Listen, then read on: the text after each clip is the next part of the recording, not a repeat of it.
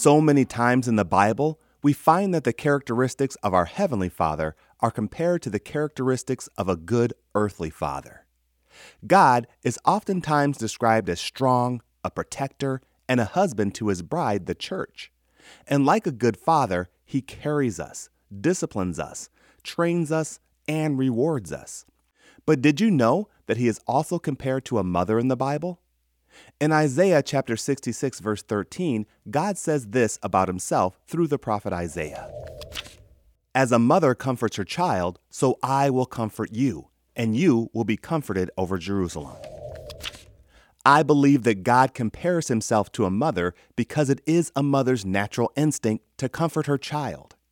When I think of a good mother, I conjure images of her kissing her child's boo-boo, making sure that her child is dressed warmly for the winter, nursing her child back to health when sick, and holding her child close as she sings them to sleep.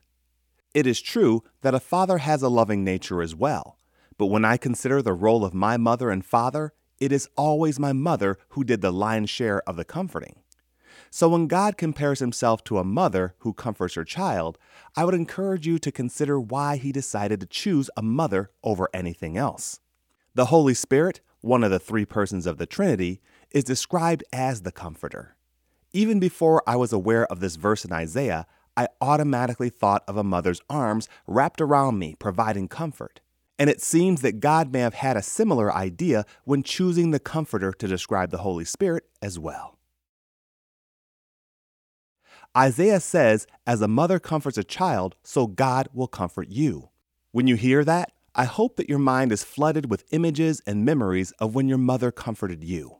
I hope that it stirs a feeling of peace, warmth, protection, and love because that is what I believe God wanted to inspire by this verse.